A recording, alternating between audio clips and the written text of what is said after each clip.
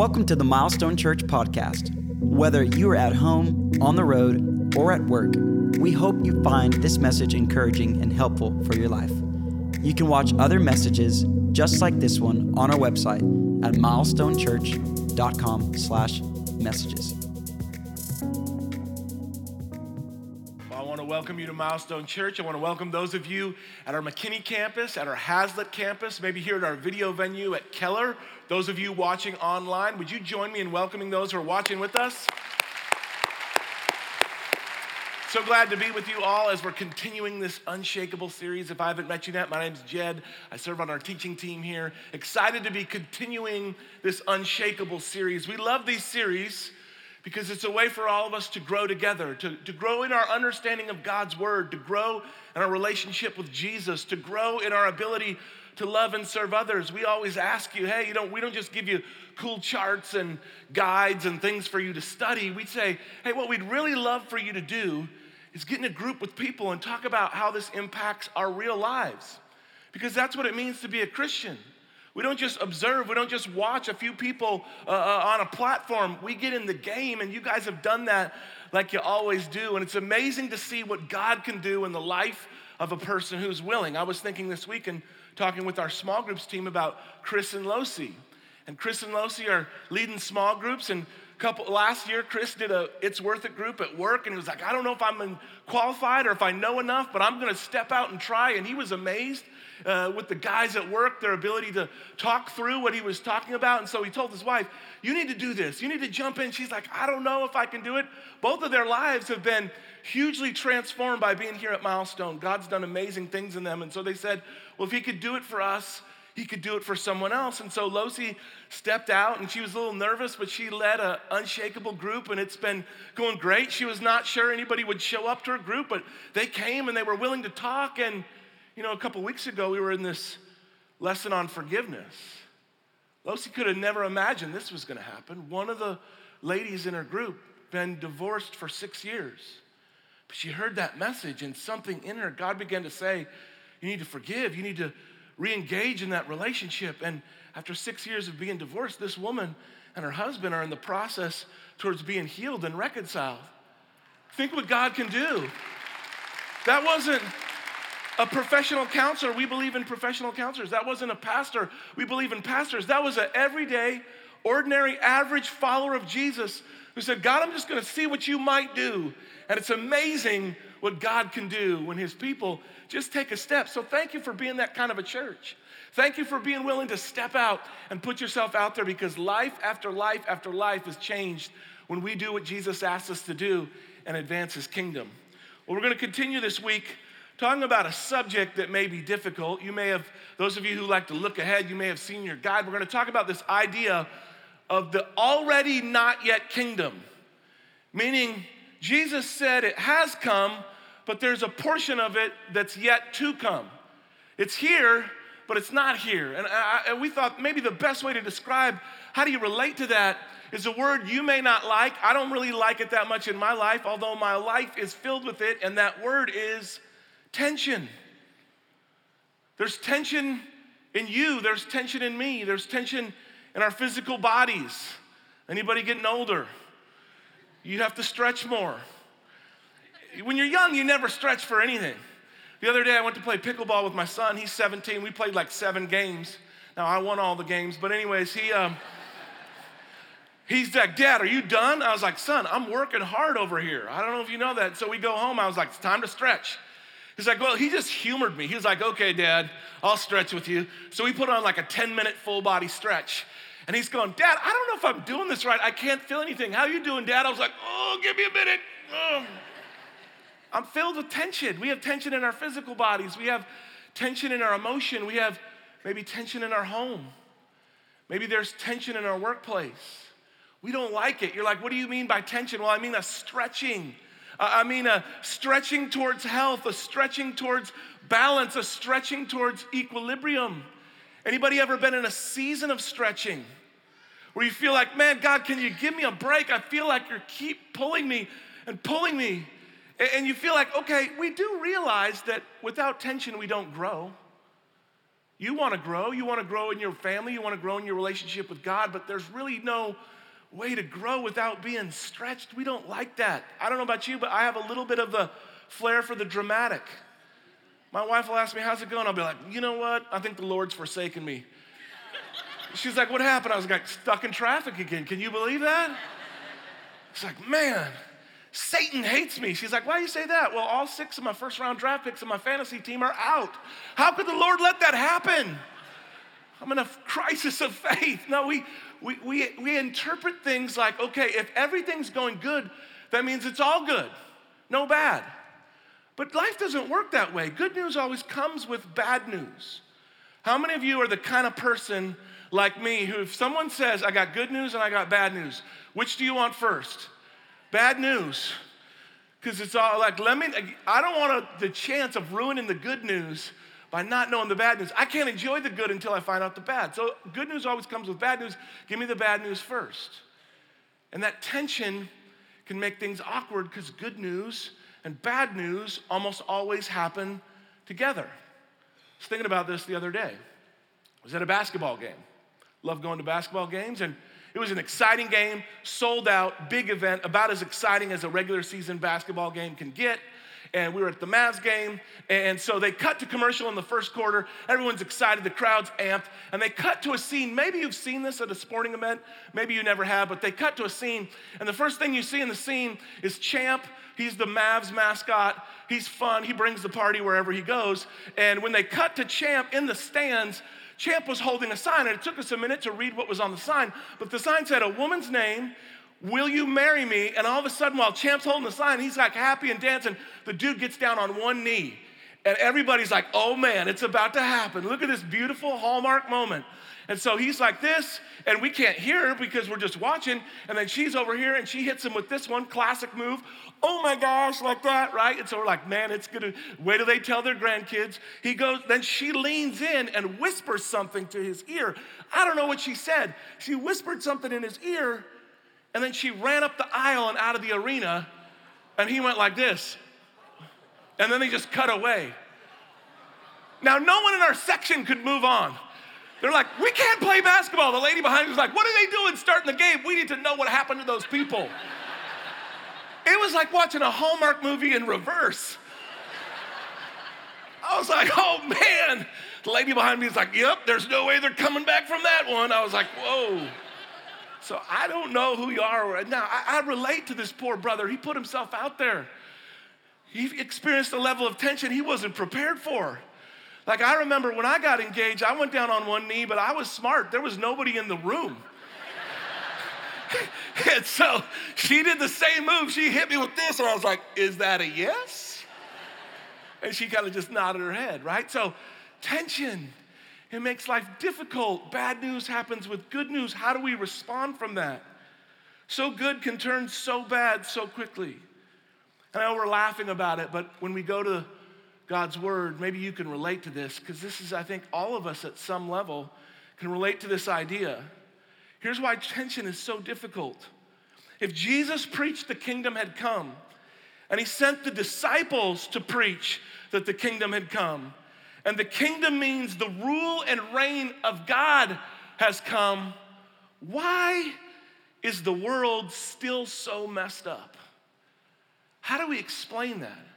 How do you manage that tension? If you've ever felt that, if you've ever felt like, God, I thought you were on your throne. God, I thought you were in control. If you're in control, why is this happening in the world? Why is this happening in our nation? Why is this happening in our city? Why is this happening in my family? And it's very easy to feel that way. And if you've ever felt that way, you're not alone. Actually, you're in good company, because people throughout all of Scripture have felt that way.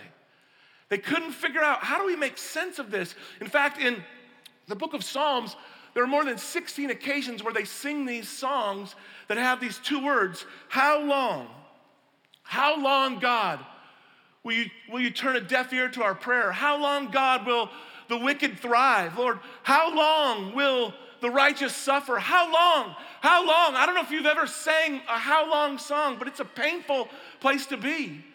You're like, God, are you up there? Are you listening? Do you care? What's happening in my life? You know, the scholars and theologians have a name for this problem. They call it, really fancy word, they call it theodicy. And here's what it means.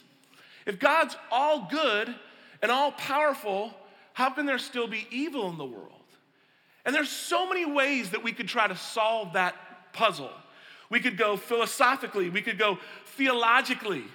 It becomes difficult. And the truth is, we don't always even want the answer. I don't know if Hazlitt and McKinney, you've thought about this, but it's like we have high expectations for God.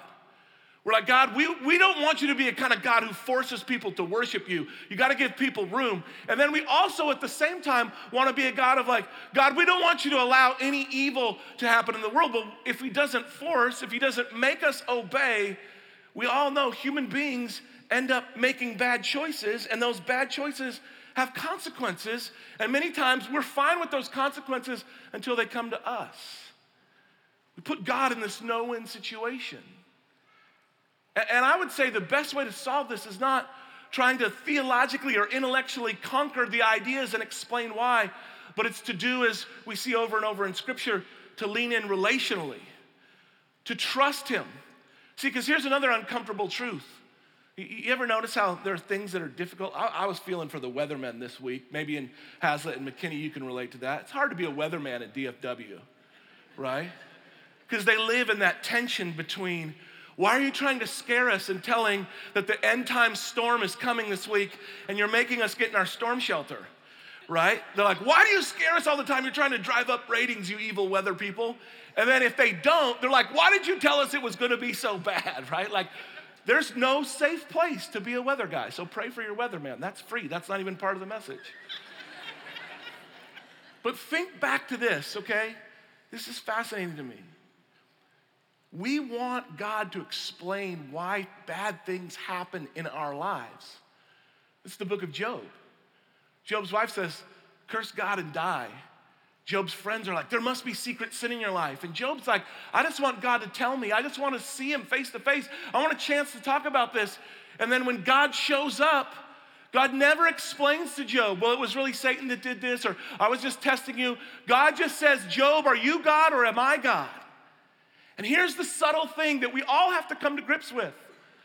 When we say, God, I'll only serve you if you explain to me why you allowed this to happen in my life, he's no longer God, we are. The greatest benefit that God can give you is not an explanation. It's not to solve who's to blame for what's happening in your life.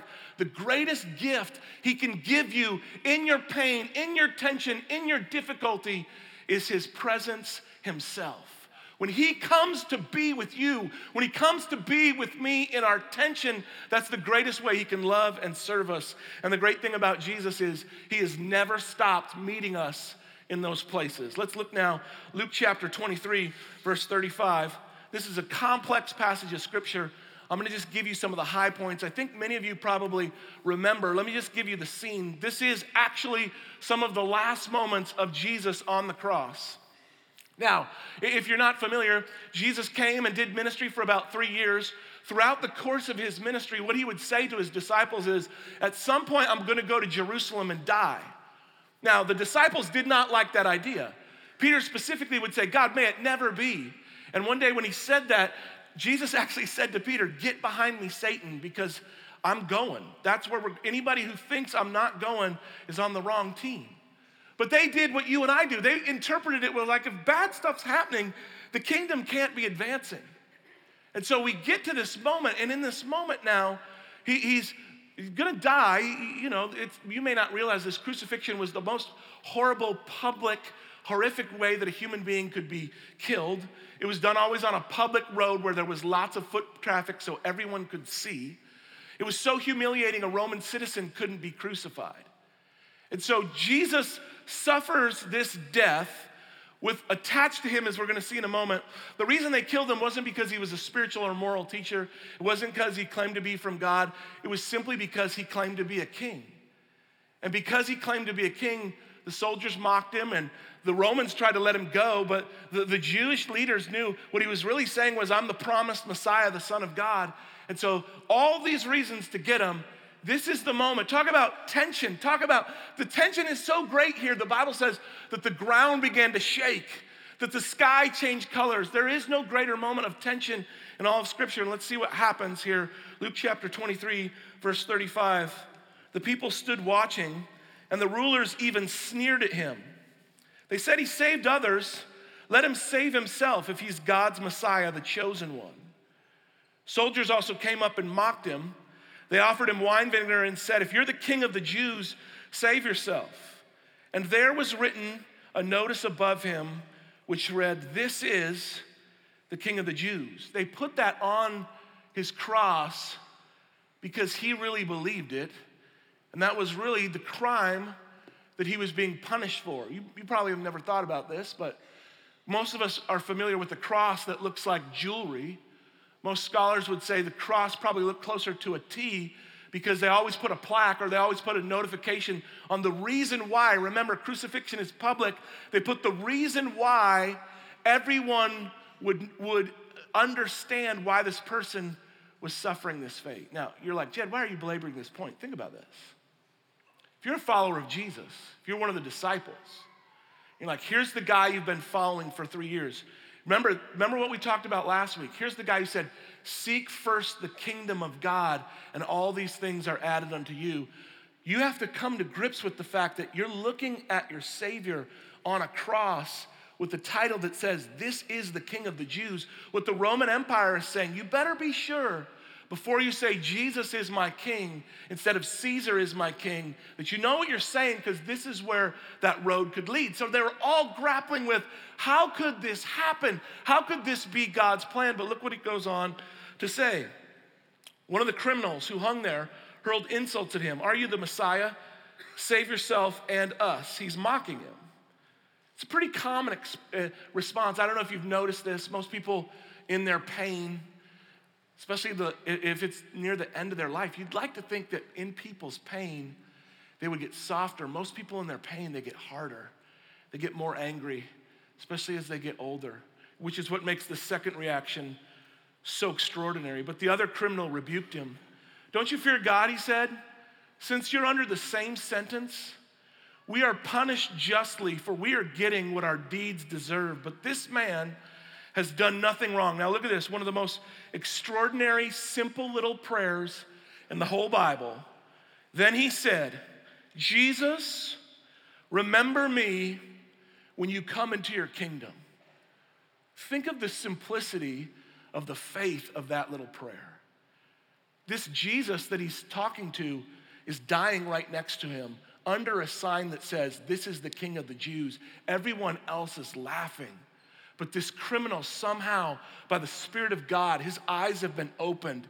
And he's like, maybe, just maybe, I believe this Jesus can and will save the world. And when you do, Jesus, not because I earned it, not because I deserved it, not because I lived a life that I was worthy, but because you're so good, you're so loving, you're such a great king that's above every other king. Jesus, would you please, from this place of humility, would you please remember me?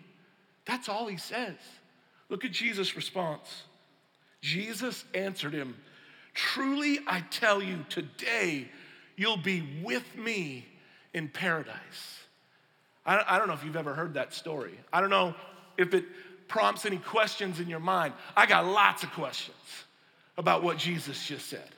Okay, let's just stop for a second. Maybe you just glossed over it. Today? Like today? How is it today? How could it be today? Like, does that mean that when they died, because that was Saturday, when they died, did they wake up Sunday? Or was it like they went to the grave, or they went to the holding place, or Sheol, or Abaddon, or crazy complex things? How is it today? I don't know. I don't understand that part. What about paradise? What's he talking about? Well, the Greek word for paradise is the same word, the Septuagint, the Greek Hebrew Bible. That word paradise is the exact same word, Garden of Eden. So Jesus is like, today you're gonna be with me in the Garden of Eden. That's a different message about heaven. But that's like, wow. But the real thing that makes this powerful that I want you and I to see, because I think the thing that changes you and me about this little story, there are a lot of things that change, but the thing I wanna focus on is with me. The greatest promise of all the promises he made there was, you're gonna be with me. And I think the thing that's so challenging for us in moments of tension, in moments of difficulty, when we look at the condition of the world or the condition of our lives, we wrestle. Is he really with me? Where did he go? If he was here, we wouldn't be hurting. If he was here, we wouldn't be struggling. If he was here in my family, we wouldn't have to go through this. And the truth is, oh, he's with you, and he never left you, and his kingdom can advance in you and through you. See, we live in this tension because both of these things are true. See, Jesus has come. His kingdom has come. There's clear evidence. See, all of the Jews expected Jesus to come at the end of history. He came in the middle of history and brought his kingdom and his power and his healing and his redemption. All that's available now. And we realize that at some level. But the thing that makes it tense is there's also this aspect that he will come. We all know deeply something's broken in the world that needs to be redeemed and fixed and restored. And you long and I long for that to happen. And we pray and we grieve and we wish and we dream. So we live in this tension between two things. Our lives exist between the fact that he has come and he will come. And the truth is, understanding the already not yet of the kingdom gives me God's perspective on both the present and the future. Here's why this is so important. I don't know which group, most people fall in one group or the other. The people who say, well, Jesus has come, they're very focused. They're very fixed on, because Jesus has come, there shouldn't be any problems. And they're very fixated on it. But the person over here is like, well, he will come. And it's like some glad morning when this life is over, I'll fly away. They're trying to leave. They're trying to get out. You might say they're so heavenly minded, they're no earthly good. And so that person needs to come back and be like, we appreciate that. Someday it's going to be fixed. But how do we make today a little bit more like someday? And over on this side, the person who's like, we got to solve it, we got to fix it, we got to make laws and do this and change, and we got to bring it. He brought his kingdom, so we have to bring it. And we get so frustrated because we try to make the kingdom happen in our earthly willpower instead of asking for his eternal promise and his grace. Maybe you can relate. Maybe you can feel some of that. Like, I don't know which one is more like you. Are you the kind of person who kind of white knuckles and grinds it and tries to make it happen? Or are you the person who kind of goes like, well, someday somebody else will figure that out? Wherever side of it you're on, the tension is God bringing you back to the place where he's working and moving. I want to make this as practical as I can before I pray for you. How do we live in the tension? It's not going away. So you and I have to figure out, how do we live in this tension? Well, the first thing is, because the kingdom has come, we have God's grace to face every trial. We have God's grace to face every trial. So I want you to see there, I don't know about you, I'm the kind of person who, when things are broken, my immediate thought is, well, let's figure out why it's broken. Let's figure out the cause, and then let's figure out who did it, and then let's deal with those rascals, right? Like, that's the way my brain works. And I'd love to tell you it's super effective. It rarely is productive, especially in my home. I don't know if you can relate to this. It'll be like, well, this is broken. Well, who broke it? Well, the one kid did this, the other kid did this. I told you that was gonna happen. My wife looks at me and is like, what do you want me to say? Like, congratulations for solving the problem. But that's only step one. Step two, the important thing is fixing the problem, right? And so we want to blame and figure out and assign as if somehow just telling somebody it's your fault solves the problem. It doesn't. That's why grace is so important. See, let me make this real for you, because many of you think you're more effective than you really are. You're my white knuckle, get it done, I'll show you willpower kind of people, and I love you, and I'm one of you. You're the kind of person who's just like, I'll just go work harder, and we'll sleep when we're dead, right? I'm with you. I'm the kind of guy who rides the bike with the clips on and it's like, I'm gonna go harder. And then until you get a cramp when you're clipped in. And then there's nowhere to go. You just yell. I don't recommend it. See, going harder eventually leads to you breaking down. So it's the grace piece. The grace is you coming to the end of yourself. Maybe this sounds familiar to some of you. Have you ever said, man, I've never seen my business do better. I've never seen my promotion opportunities at work go greater. I've never seen, man, it feels like everything is perfect in my work environment, but the moment I come home, I feel like I can't do anything right, and every choice I make ends up being the wrong choice. If you've ever lived that life, all the success, all the promotion doesn't solve the problem where the people that you love the most are. Or maybe it's the other way. Maybe things at home are really good and you're like, things are so good at home, but I can't seem to find any traction. Why can't I find the right job? Or why is my boss so difficult? And you realize coming to the end of yourself, you go, man, I just don't have it in me to fix this or to solve this. And the truth is, kingdom people realize it's not on us to make the perfect life. And when we come to moments, we go, God, I need you. I don't know how to solve this, and I'm desperate for you. You realize he's been with you the whole time. Last night after the service, I was talking to a man. He waited to talk with me. And he's like, Jed, he's like, in so many ways since Prepare, in my own spiritual journey and in my own walk with God, I've never felt closer to him. But I've been praying for my son, and I felt like it's never been harder or more difficult for my adult son. And he said, how can you explain this? And I said, I hate to tell you this. This is normal. This is kingdom life, but this is a gift that God's moving. And let's stand and pray together that God can move through this situation. See, the fact that there are challenges and trials in your life is not a sign that God's abandoned you. It's a sign that he's drawing you deeper into trusting relationship with him. Here's the second thing. Because the kingdom will come, we have hope no matter what happens. See, the truth is, you and I, we don't have to try to lose hope. We're really good at it. Hope's like that balloon, right? Like you blow up a balloon, and those balloons just kind of deflate over time. The air just naturally does. And if there's not a source that's adding hope to your situation, think of it this way. You know this. I've told you this before. You have a negativity bias. You need 5 positive things to outweigh 1 negative thing in your brain. Between 4 and 5. Because our brains fixate on the negative. I don't know why, they just do. And so when things are negative, when things are difficult, when you have a difficult view of the future, you tend to be discouraged, you tend to feel isolated, you tend to feel frustrated, more common. This is not just what the Bible says. The brightest psychological minds in our world today have come to the same conclusion. There's a man named Marty Seligman, brilliant psychologist at the University of Pennsylvania, really a genius in his field. And recently he was doing a study. He wanted to know the correlation between mental health and social media. Thank God somebody's studying it. Anyways, no one liked that. All right, maybe I just think about these things. Okay, so he looked at people who were mentally happy, fulfilled, and he's like, I wonder what the kind of things they post online are. And remember, he's not a believer, and this is the word cloud of the most common words that people who are fulfilled and happy and felt like things were going good in their lives. Wonderful, awesome, amazing, thanksgiving, prayers, blessed, faith, God, praying. Not a believer, but he's like, look, this is what the data says. Then he's like, what about people who are struggling? What about people who are having a difficult time? Frustration, anger, emotion, stress. Now, don't hear what I'm not saying. Hazlitt, I want you to think about it this way. Kingdom people are not naive. Kingdom people don't live with their head in the sand, totally oblivious to the problems of the world, but they're also not disengaged, meaning they're not thinking of somebody else's solutions. They're trusting in God's solutions to fix the problem. Are you saying, Jed, if I'm a kingdom person and the answer to this tension is just to pretend nothing bad is happening in the world? That's not what I'm saying at all. But what I am saying is, don't make it worse than it needs to be and fixate on the good things instead of the bad things. Paul, when he was in prison, wrote this.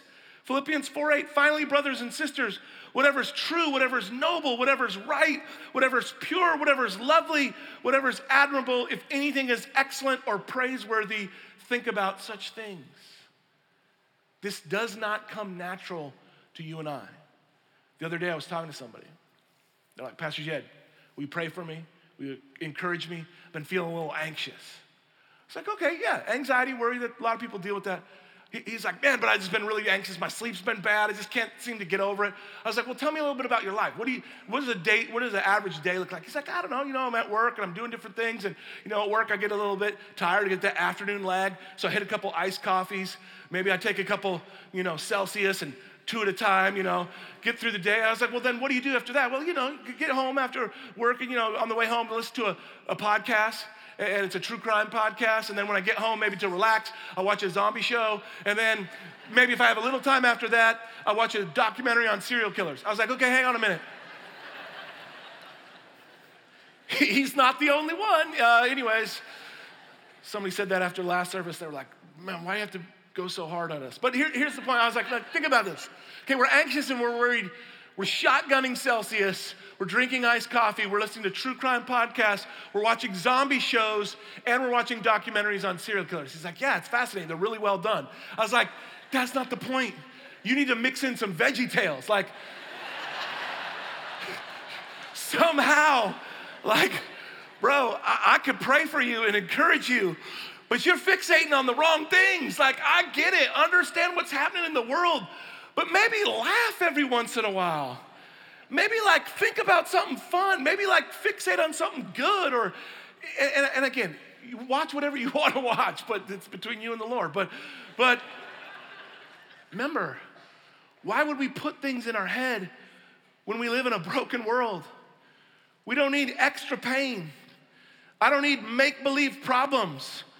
I got plenty of real-world problems, and so I want to fill my heart, I want to fill my mind, not to be naive, not to be disengaged with the challenges of the world because they're real, but I want to fill my heart with what's going to bring me towards joy and hope. Here's the third thing. Because God always prioritizes people, no one is too far from the kingdom. You say, Jed, why would Jesus allow evil in the world? He tells a famous story about the wheat and the tares and how he allows both of them to grow up together. Tares is just an old-fashioned word for weeds. Wheat and weeds are growing together, and the weeds think they're wheat, and the wheat think they're weeds, and they're just mixed up in there. And it's like, why does he let them grow? Because he's willing to endure the weeds in order for the wheat. And it's like, well, are you calling me a weed, Jed? Well, according to Jesus, and it's him, it's not me. We all start as weeds. But the amazing thing about the kingdom of God is it's not a moral system. It's not an ideology. It's a supernatural place where we can be born again. And we might have been born a weed, but we can become wheat. We might have been born an enemy of God, but we can be transformed into a son or daughter of the King. We might have been on the outside, and we can be brought on the inside, not by trying harder, but by putting our trust in Jesus. Why does evil exist in the world? Because God is not done adding to his family. The moment he brings it to an end, there is no evangelism in heaven. He's not done. He loves people so much that he's willing to personally endure the pain of evil. And he feels it in a way exponentially greater than you and I do. And he's willing to endure that because he loves you and he loves me. He's not done adding to his family, and he's not done in your family or my family. 2 Peter 3:9 says it this way: the Lord is not slow in keeping his promise. You're like, what does that mean? Well, right before it says that a day with the Lord is like 1,000 years, 1,000 years is like a day. Peter's writing to people who are suffering, and they're saying, Peter, why is it taking so long? And Peter says, look at this. Lord's not slow in keeping his promise, as some understand slowness. He's patient with you, not wanting anyone to perish, but everyone to come to repentance. The next verse says he'll come like a thief in the night. You know, I'm getting older. Talk about good news, bad news. It's like, yay, happy birthday. Bad news, you're 50. And your body starts to do things you don't want it to. It's all downhill from here, according to my kids. But here's the thing. You get a little bit older, you start to reflect. You start to realize the things that you thought were really cool and hip, like 35 years ago. And you start to realize, man, this life, it's a breath. It's what the Bible says. It's a blink. It happens so fast. When God's doing something great, our temptation is, what else you got, God? Show me something even cooler. But I think the older you get, the more you realize, I don't want to miss it. Maybe just stay here for a second to see what God's doing. I got to tell you, not as a pastor, not as someone who has the privilege to stand up here and speak to you, but just as a member of our church, seeing person after person after person after person give their lives to Jesus. Is the world broken? Yes. Is there injustice? Are there things that make all of us grieve and weep because of it? Yes. But has God stopped being good? Has he stopped extending his faithfulness to people like Jenna, whose mom dies early of cancer. So many ways she could have responded. But just like that person on the cross, she said, Lord, would you remember me?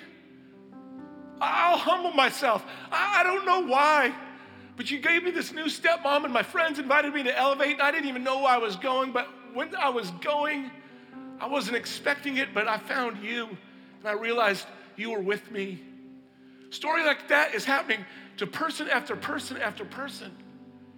You say, Jed, as you get a little bit older, you ever think about heaven sometimes? I think we all do. I like to think about it this way. I'm homesick for a place I've never been. I'll tell you this, you say, Jed, what's heaven like? I got a lot of speculation. I can't tell you definitively. I can tell you it's better than you could ever imagine. And the older you get, you realize you have more and more people on that side. You start to think about it more and more. But as long as we're here, as long as we're in this place, in the tension of the bad and the good right next to each other, I don't know about you, but I don't want to spend my time trying to speculate why.